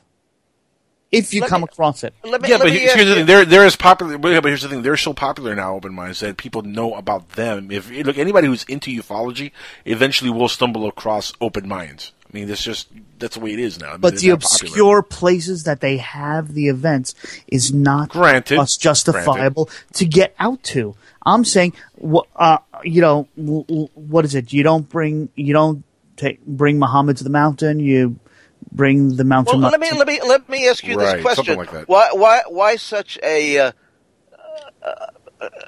hankering to get this out there and to share this with? I mean, why? What's the necessity of doing this, really?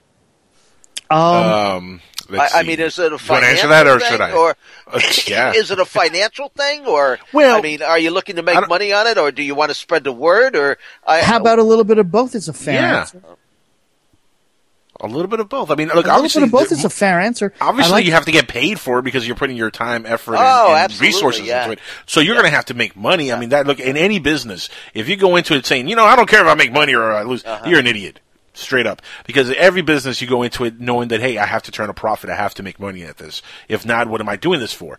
So, of course, he's going to go into it thinking, monetarily trying to make some money. But at the end of the day, like you said, it's a little bit of both because we really love the subject. And, this is something that I think and he thinks could be really, really important and big if done right. Am I right, Alan? I think it's a subject that eventually is going to be proven like, we told you all so. Here's the papers. Or either that or, hey, look, they're landing. What was it that I said that I would love to be that show that proves and comes out with some info or some news that hasn't happened on their show that proves you follow the UFOs are real, that the whole thing is real. Once that happens, though, all of us are out of a job because then it'll be taken over by the scientists and people like that who say we told you all along that this was real. And, the Tim Beckleys, the Tim Swartzes, the Angels, we're going to be forgotten about. Me maybe, but not you don't guys. Say that. It's true. I have put 50 years into this not to be forgotten. Nobody can forget you, Mr. Beckley. Okay, I guess we're going to have you as one of our primary guests of honors at the inaugural event, right? He's Mr. UFO. Hello. Well, you have to. I was being a little sarcastic. And I command the big bucks. Really? Last event was $15. Because after all, now I have my own radio show. $15. That's right. Well, if you have your own radio show, you know where you're going to get paid the big bucks? We'll actually advertise on your radio show. That's where you'll make the bucks. How about that? There you go. See, I play fair. Well, you made a good point, though, when you were talking about, say, like Comic-Con and DragonCon and places that, and why they have become so successful, within the last, probably, 10, 15 years. No. DragonCon is on year 28 right now. But I mean, now though, I mean, you're talking about, an audience of, thousands. The last 15 years is double DragonCon gets 78,000 attendees over 3-4 days in Atlanta every year. I'm there every year. Exactly. That's my point. What did they do right? Marketing. Because when I was a kid, comic books, there was the comic book geeks, like myself, and that was about it. Now, wow, that must have been lonely. It was. Well, I mean, you didn't have. Explains a lot about you. I'm just saying. You didn't have the internet or anything like that where you could connect. You were lucky if you could find, like a group that you could, like mail to or find a magazine. That catered to you. But now you have the internet, which is, such a beautiful thing. It's a great equalizer. Yeah, where everybody can, find their soulmate, so to speak, with this. So, what can... And then sell them on Amazon. What can the UFO community do? What can UFO conferences do that, follows I have a list already. Don't worry about it. Got it. Can't give out all the secrets on the air, man. No. We want to hear all the secrets. No. Tim, I understand where you're coming from. I've been in the convention world for 20 plus years. Comic book, sci-fi, anime, horror, home shows, state fairs, things like that. I've been entrenched in it on the other side of the table or on the other side of the booth or running something in the background for many a year. So I understand what you're saying, and what I'm saying is what I want to do will retranslate some of the ideas, concepts, and methodology that has worked for those conventions and bring it into the UFO conventions. Agreed. Yeah, which, I mean, to me, that would be a beautiful thing. Tim Schwartz, you know me, and I'm not a very excitable person. I'm very calm and relaxed. And yes, that's right. Yes, but I'll tell you what, I was extremely, extremely giddy and happy and excited when I saw what he was putting together a few years ago.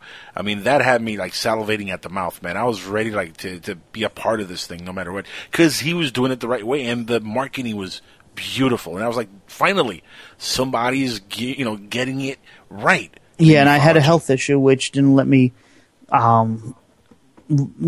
manage the event, which is why I had to put it on pause.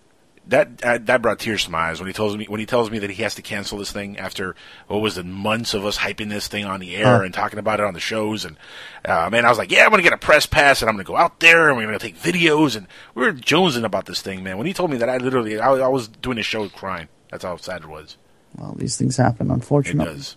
But now he's in good health, and now I think would be a great time to do this again. I think that the timing is right with what's on TV, with what's on the net, and what's on the regular radio, as well as what's on internet radio and blogs, that there is enough of a fan base out there to do this style of UFO convention.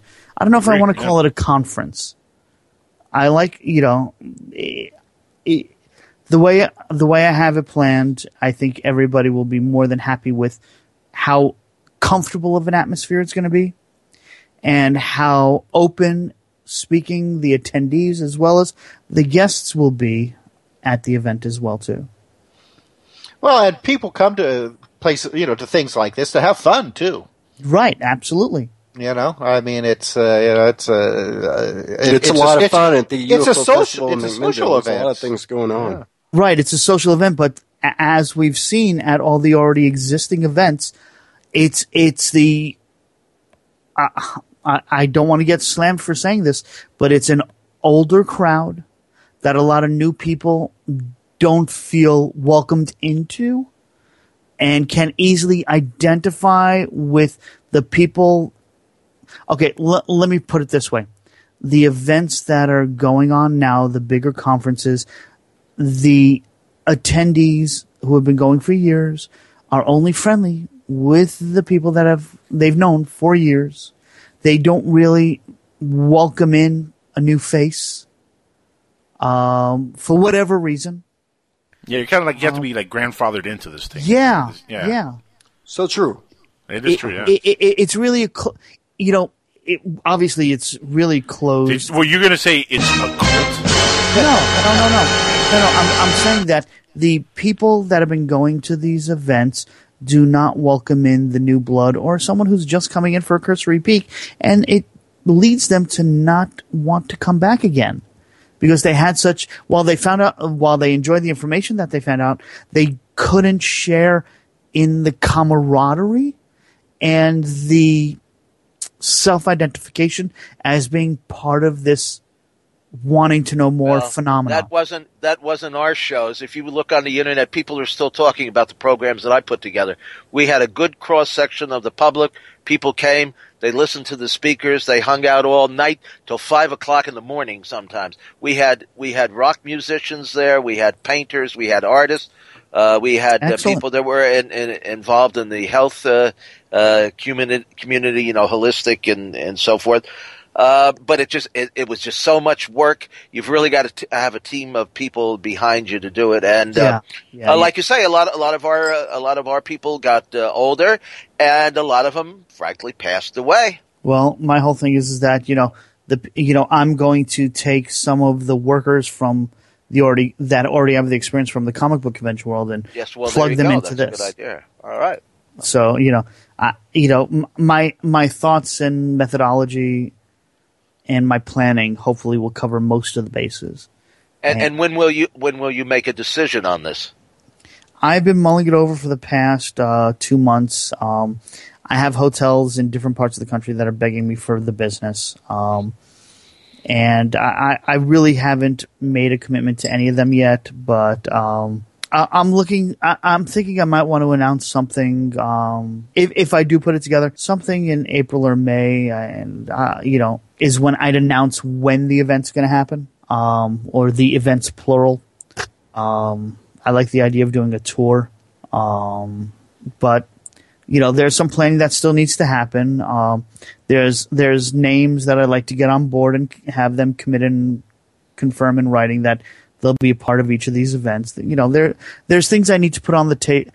There's papers that need to be put on the table before I launch this, I guess is a good way to put it. So there's some planning involved still, and I honestly think, though, if I do this right, the first event will happen probably September of 16, if all works out. I like the idea of 18 months to plan for the first event. I'd rather overestimate than underestimate when it comes to trying. That's a good amount of time because you can really promote the hell out of this thing. Exactly. I mean, you could saturate the internet for months and months and months. Exactly. With this thing. I mean, that's a great amount of time to promote it. Exactly. And with everything that's going on in this world, I mean, here, let me ask you guys, all of you. I mean, I want to personally have it strictly ufology/ancient aliens. But I have other people that say, add a paranormal factor into it. Add a cryptozoology factor into it. What are your guys' views on that? I'd love to hear opinions on, should it be dedicated only to the UFO phenomena, or should we have a full spectrum event? I think you should probably go for the full spectrum in a sense. If you're really trying to get a lot of people, you're trying to get as much people as you can, that's almost about the only way you could do it. I agree with Chris here. I think he's right. Even though, my heart says, just do ufology only and really make it about that. But, thinking about it in a monetary way, you really would open yourself up for a bigger audience if you just go, right through the spectrum of paranormal, from ghostly activity, hauntings, whatever. Just go all right down the spectrum and focus it on everything, a little bit of everything. I think that is an ideal way to market it and go. Especially for the first year and the first time, you're going to concentrate on as many people, as Beckley said, as many people as you can get on there. That is your key goal. But I don't know. Do I want to take the, throw anything on a wall, shoot a shotgun at a wall and effect, or do you take a sniper effect and just zero in on the real target market? Well, see, that's the thing about it. The UFO phenomena also has a paranormal aspect to it as well that a lot of people are loath to talk about, don't realize, what's going on.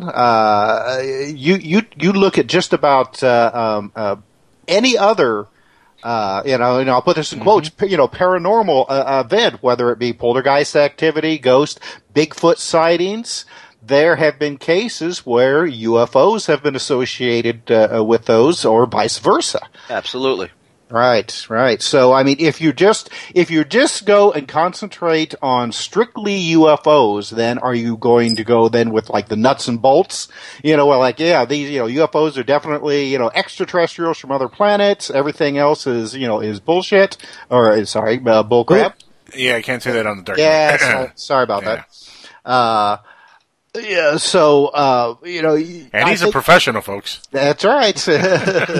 Well, now here, for example, please. I'm having Ted Outrageous. on the first show, February 7th, Unraveling the Secrets. Now, Ted, of course, started out when he was about, 20 years of age. He was down there in Socorro investigating the Lani Zamora, landing. The police officer who saw this object with the tripod landing gear and so forth. And then he became associated with Dr. J. Allen Hynek and I guess collected over a period of 50 years something like 3,000 landing trace cases.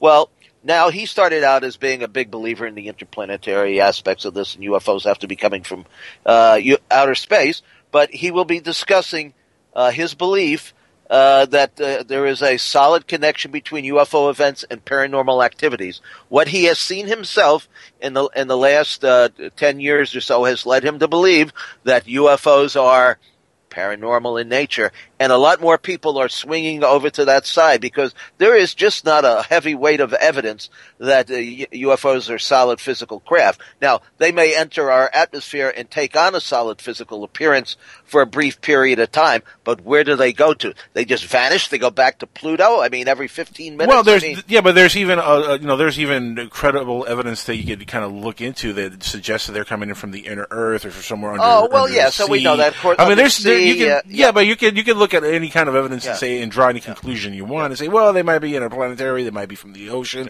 they might be interdimensional. Maybe it's a little bit of everything. That's the question though in ufology and in this field, Tim, is that the question is, what are they? Where are they from? We don't know. That's the big thing. I know. It's all speculation. And we've been studying this for over 50 years. Well, to be fair, we've been speculating about this for over 50 years. Yeah, but I mean, to be fair. We could go into another hour here. But I mean, what kind of evidence is everybody's looking for different evidence. Everybody's looking for something that's going to prove their point of view. See, their own personal hypothesis. Yeah, right. that's where the ego comes in. That's where the whole thing falls apart. See, right? Is because everybody wants to be the top dog. They all want to say, "I'm the one that proved that this happened and that happened, and that they're coming here." That's like what we said earlier on the show, that we wanted to be that show. Yeah, good. Thanks. Yeah, well, thanks for calling me out there, Mr. Beckley. Well, another topic, by the way, that was in the first hour was for who we have speaking. How do you separate the true speakers and the charlatans? Right. Yeah, exactly. Well, now, I had almost everybody. When I did a show, I would go from 9 o'clock in the morning till about 11 o'clock at night, which means that people would start going back to their rooms about 2:30 in the morning, and sometimes they'd even hang around later than that. Now, okay, we would have speakers from every point of view, and of course, some people were critical about it and say, "Well, I didn't want to be on your program," but I don't think anybody ever turned me down that I can think of. I mean, I had Bud Hopkins, I had Bill Cooper, probably one of the most controversial, individuals at the time. Yeah. Okay, so what I decided, and this is kind of what I do when I do my show. I want to find out something, but I know that other people in the audience are interested in aspects of this that I'm not particularly interested in. Why should I not have them get what they're coming to look for too? So somebody will say, I wouldn't have that person on the program. Well, why not? Unless they're a total lunatic. We had one. Unless they're Michael Horn, then I would not. I wouldn't have. That's one exception. Absolutely. Yeah. And another guy was this guy by the name of Harley Bird, who claimed that he was related to Admiral Byrd, but he couldn't decide whether he was his cousin, his nephew, or yeah. This guy was a total idiot and embarrassed himself in us. But other than that, I always decided let the audience, there was enough going on. We'd have 2 halls going simultaneously in workshops. So if you didn't like Al Bielek talking about the Philadelphia experiment, you could go in and see Jesse Marcel Jr. talk about Roswell. Now, which one's got the biggest audience? I don't want to embarrass anybody, but some of the more kuklified. That's what we're getting at earlier. Yeah, but that's what we're getting at earlier. The kukla means puppet in Greek, by the way. But means something different in America. The more abstract people usually got the bigger audience. Yeah, that's what we were saying earlier. That usually the nuttier the person, the more new agey the person, that's the one that draws the most attention. I think the more charismatic person, the more over the top the person is. Well, doesn't mean that their beliefs are a little off center or from the main topic, but those that are more charismatic usually get the larger attendees. Now, check this out, guys. We have only a few minutes left on the show here, and the last 10 minutes of the show, we always do this segment on the show called Blast from the A-Hole, and we have 5 blasts that's come in the last minute. So what we're going to do is we're going to play this now, by the way. We're going to do this with everybody on the air, because actually one of the blasts that just came in pertains to you, Mr. UFO. So without any further delay, let's go ahead and cue the music for our last segment of the show, Blast from... And now, messages through the A-Hole. All right, here we go. Remember, this is fresh from the A-Hole. This just came to me about 5 minutes ago. This is a fresh deposit from the A-hole. So if you guys want to get your questions in, remember, aholes@skywatchersradio.com. That's the email to send it to. Now, the first one comes from Antonio, and he's in Nova Scotia. Antonio in Nova Scotia. There you go. I didn't know they had Antonio. That's a weird combination, but okay. He says, if you get Giorgio T, he would sell out if you get him for one of your conventions. Giorgio T means Giorgio Tsoukalos, obviously. Here's the thing. I don't think we could afford him, honestly, but maybe we could afford his hair. I don't know how much he costs. I mean... Him or the hair? I don't know. It would be hell to... Here's the joke. It would be hell to pay. Hell to pay? Like hair to pay? Don't think you have to pay these people a lot of money, because it's not like they've got 6 conventions going on in some other city, you know? Exactly. Yeah, they're not going to price themselves out of existence. No. I mean, I know how much Shatner costs because I've used him at a show. All right. Yeah, but Shatner is not a ufologist. He's a well-known actor. No, but it's Star Trek. Right. It's Star Trek. Yeah. So there you go. That's the answer for Antonio there from the... Yeah, I'm sure there's a small concession fee for him, but small. All right, here. Next question, next blast through the A-hole. It comes from William, and he says, "Hey, this show doesn't sound like..." Or never mind. All right, moving on. Sorry. All right. Next question. This is from Pedro in Texas. Pedro wants to know, can Mr. UFO explain why he is called Mr. UFO? Yes, actually, I can. Briefly, we have 1 minute. Go. Yes. Okay. There was a rock musician. He was in a very well-known band. I won't mention the band, who could never remember my name because he was either too drunk or too high. But somehow he remembered that I was into UFOs. So if I ran to him backstage or somewhere else in a bar, he would remember that I was Mr. UFO, but he couldn't remember my name. And it kind of stuck. And why not? I am Mr. UFO. I've been doing this for 50 years, and not too many other people can claim that. There you go. That's the answer. And that's my blowback. There you go. There you go. The first blowback from Blast through the A-hole. Next blast from the A-hole comes from Lamar out in Kansas. It says here, what is it about Bigfoot that you don't like, Angel? And does Alan, your co-host, agree? And well, I'm gonna let Alan answer second here. Let me answer first, Alan. What don't I believe about Bigfoot? Everything. There's not been one iota of evidence that I've ever seen that proves that there's any existence of a Sasquatch. I mean, I've seen a lot of hokey videos. There's that, those people that had the Bigfoot in the fridge a couple of years ago that turned out to be fake. Every time there's some kind of activity with Bigfoot, it always turns out to be a hoax, fake. And that really tells me that there's really nothing there. And again, if there was such a thing as Bigfoot, why hasn't anybody shot him in the head yet and dragged that big carcass to where everybody could see it? You would figure with all the trigger-happy people, on moonshine in the South, somebody would have shot a Bigfoot by now. But no, nobody, nothing. Not even a baby Bigfoot. I mean, I'll take one of those. Just, don't shoot it, it's a baby. But at least bring a baby Bigfoot out of the woods, get him on CNN, we'll bring back Larry King. He's as old as their species, I'm sure. We'll put him on the air together. And we can have full disclosure that Bigfoot is real, but we haven't had that. So there you go. And now, Alan. But Angel, we don't have an alien either. This is true, but we live on a planet that goes round and round a sun, and there's other planets out there. So I'm pretty sure that's a safe answer that there is aliens out there. But anyway, Alan, answer your part of the a-hole question here. I think honestly that do you agree with me, or do you disagree? I disagree. I think the possibility of you would. Well, there are more and more species being found as so many die every single day across this world. I think that it's realistically possible that there are things that have not been classified or have not been found yet in this world. There's so much of this world that is still not explored, and I'm not talking just the oceans, but even land. There are land masses that have not been truly explored. Not to mention all the caves and spelunking that could be done, and God only knows what lives in there. I mean, they're breaking into caves while mining where they have their own self-sustaining biospheres with animals and plant life that hasn't been seen for hundreds of thousands of years. And they're now showing that they're flourishing in pockets around the world. So I think it's possible. Why haven't they shot one?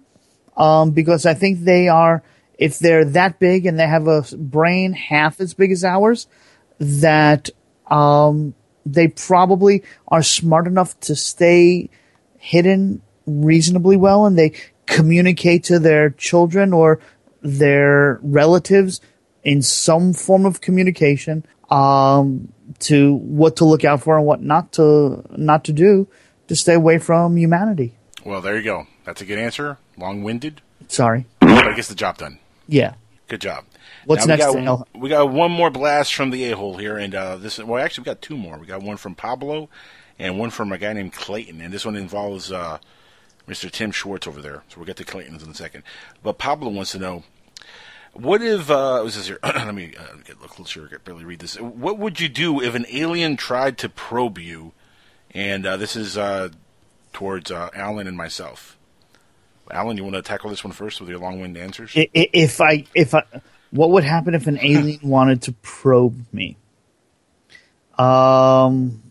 Take me out on a date first. Use some lube. Point him in your direction, actually, Angel. Well, I wouldn't turn down the opportunity to get probed if they're gentle. I've often said that they could throw me a rope ladder. They don't need to beam me up like, Travis Walton got beamed and probably killed by accident and then brought back to life. You don't need to go that route. Just throw me a rope ladder down from your UFO. I'll climb up. I am fully capable of being here for you and entertaining you. You don't even have to, forcibly probe me. I know they put this thing over your genitals where they extract semen. There's no need for that. Give me a cup. I'll go in the room. We're good. I'm here for you. I did not need that visual. All right. Now, there you go. That's my answer on this blast from the a-hole. All right, what's the next? What's the last one for the night? The last one is for Mr. Tim Schwartz over here. Mm-hmm. The blast from Clayton. His question is, he wants to know your relationship with your co-host, Mr. Mike Mott, on The Outer Edge is a very fun relationship. You guys have a lot of great banter back and forth. Is it ever a problem with getting a word in with Mr. Mott, because he really, really likes to talk? That's a great question. That is a great question, and yes. How hard is it? Yes, sometimes it is difficult getting a word in edgewise, but I mean, it's like doing a show with Mr. Beckley as well. Hey now. Well, Tim, do you deny that? Well, no, that's true. I remember one time I was on Coast to Coast, and I was very upset the next day when I heard the playback. I said, George Norrie only asked me 8 questions, and Brad Steiger said, yeah, but you didn't stop talking for 3 hours. So, once in a while I can get wound up, and other times not so much. I don't know. It depends on my mood for the evening, and how I find that if I do too many shows at this around the same time, that I get burnt out a little. So recently I didn't do a show for outside of The Outer Edge. I didn't do a show for about 2 months just because I had done so many shows. I was just talked out. And now I'm back on the trail of the flying saucers. So there you go. Well, see, and it's the same way. It's the same way with Mike Mott. When he gets going, I'll just sit back and just let him go, because a lot of times the stuff that he has to say is going to be a lot better than I can try to jam in there myself. So. Exactly, especially when we're talking about Blast from the A-hole. He's definitely the one that jams it in there properly. He is a believer in Bigfoot, though. I will say that he believes in Sasquatch, does he not? Oh, yes, he does. Yep, and I do as well. And does he drink moonshine? We both do. See what I'm saying, folks? I've been here in Oregon my whole entire life, and I have never seen Bigfoot. I don't even know anybody that's even seen Bigfoot that I've ever even ran into. So it's like everybody that sees Bigfoot is from another state. So we had the Bigfoot chick on last week or 2 weeks ago. Yeah. Was she hairy? No. She's very nice. She's very nice. Very good. Yeah. I would go out in the woods hunting Bigfoot with her. Yeah, really. I got to see a picture of this young lady. Well, she's on. Well, hold on. She's on your website there. Yeah. Well, we got to take a look here because, you're a little bit older than I am, Tim, so maybe what's hot for you is not hot for a spring chicken like myself. What do you think? I don't think so. I think it goes across all age boundaries there. Well then, I got to check this girl out. That's right. Beautiful is beautiful. Yes, that is true. And you know what else is beautiful? This network that we're on, the Dark Matter Radio Network. And you know what else is beautiful? The other network that we're on, PSN Radio. And we are live, but unfortunately we got to sign off for the night on both networks and say goodbye. So sad. But guys, we are... Great show. We are, thankful that you guys were on the show with us and spent the hour with us. Mr. Chris Brown, of course, who is a great guest and a good friend, and we always love having him on. Mr. UFO, Timothy Beckley. Hey! Another great friend, and of course the future host of Unraveling the Secrets. February 7th. Yeah, what time again? Give us a time. 11 o'clock? That's right, 11 Eastern. That's correct. Yeah, 11 o'clock Eastern time for 2 hours, Unraveling the Secrets. And what's your co-host's name again? Give us the name. Carla Anderson. Shout-outs to Carla Anderson. A wonderful person, by the way. Yeah, we're going to have a lot of fun with you guys on that show. And, of course, the one and the only, Mr. Tim Schwartz, one of my favorites. Thank you so much for being here, sir. Oh, thank you very much. We really appreciate it. My pleasure. Rock. This was a very special show. Of course, this is our first adventure on Wednesday night at 10 p.m. The 10 p.m. to midnight hour on Dark Matter Radio Network. And we're going to pimp this out, man. We're going to have a lot of fun on this time slot. We're going to have some great guests in 2015. It's going to be a great ride. And, of course, later on this year, we get to say to you guys to stick around because the big guy is on next. So just think about that. That's coming soon. Cool. That is cool, indeed. Yep. Guys, until next week, when we are back on this very, very, very great show, I bid you all good night, good evening, good morning, good afternoon, sayonara, ching chong, hey, to you all. Good night, good night, Bigfoot, wherever you are. That's right. Oh, sorry, that was a Wookiee. Yeah, that was a Wookiee. Sorry. How dare you invoke Chewbacca? And we're out, everybody.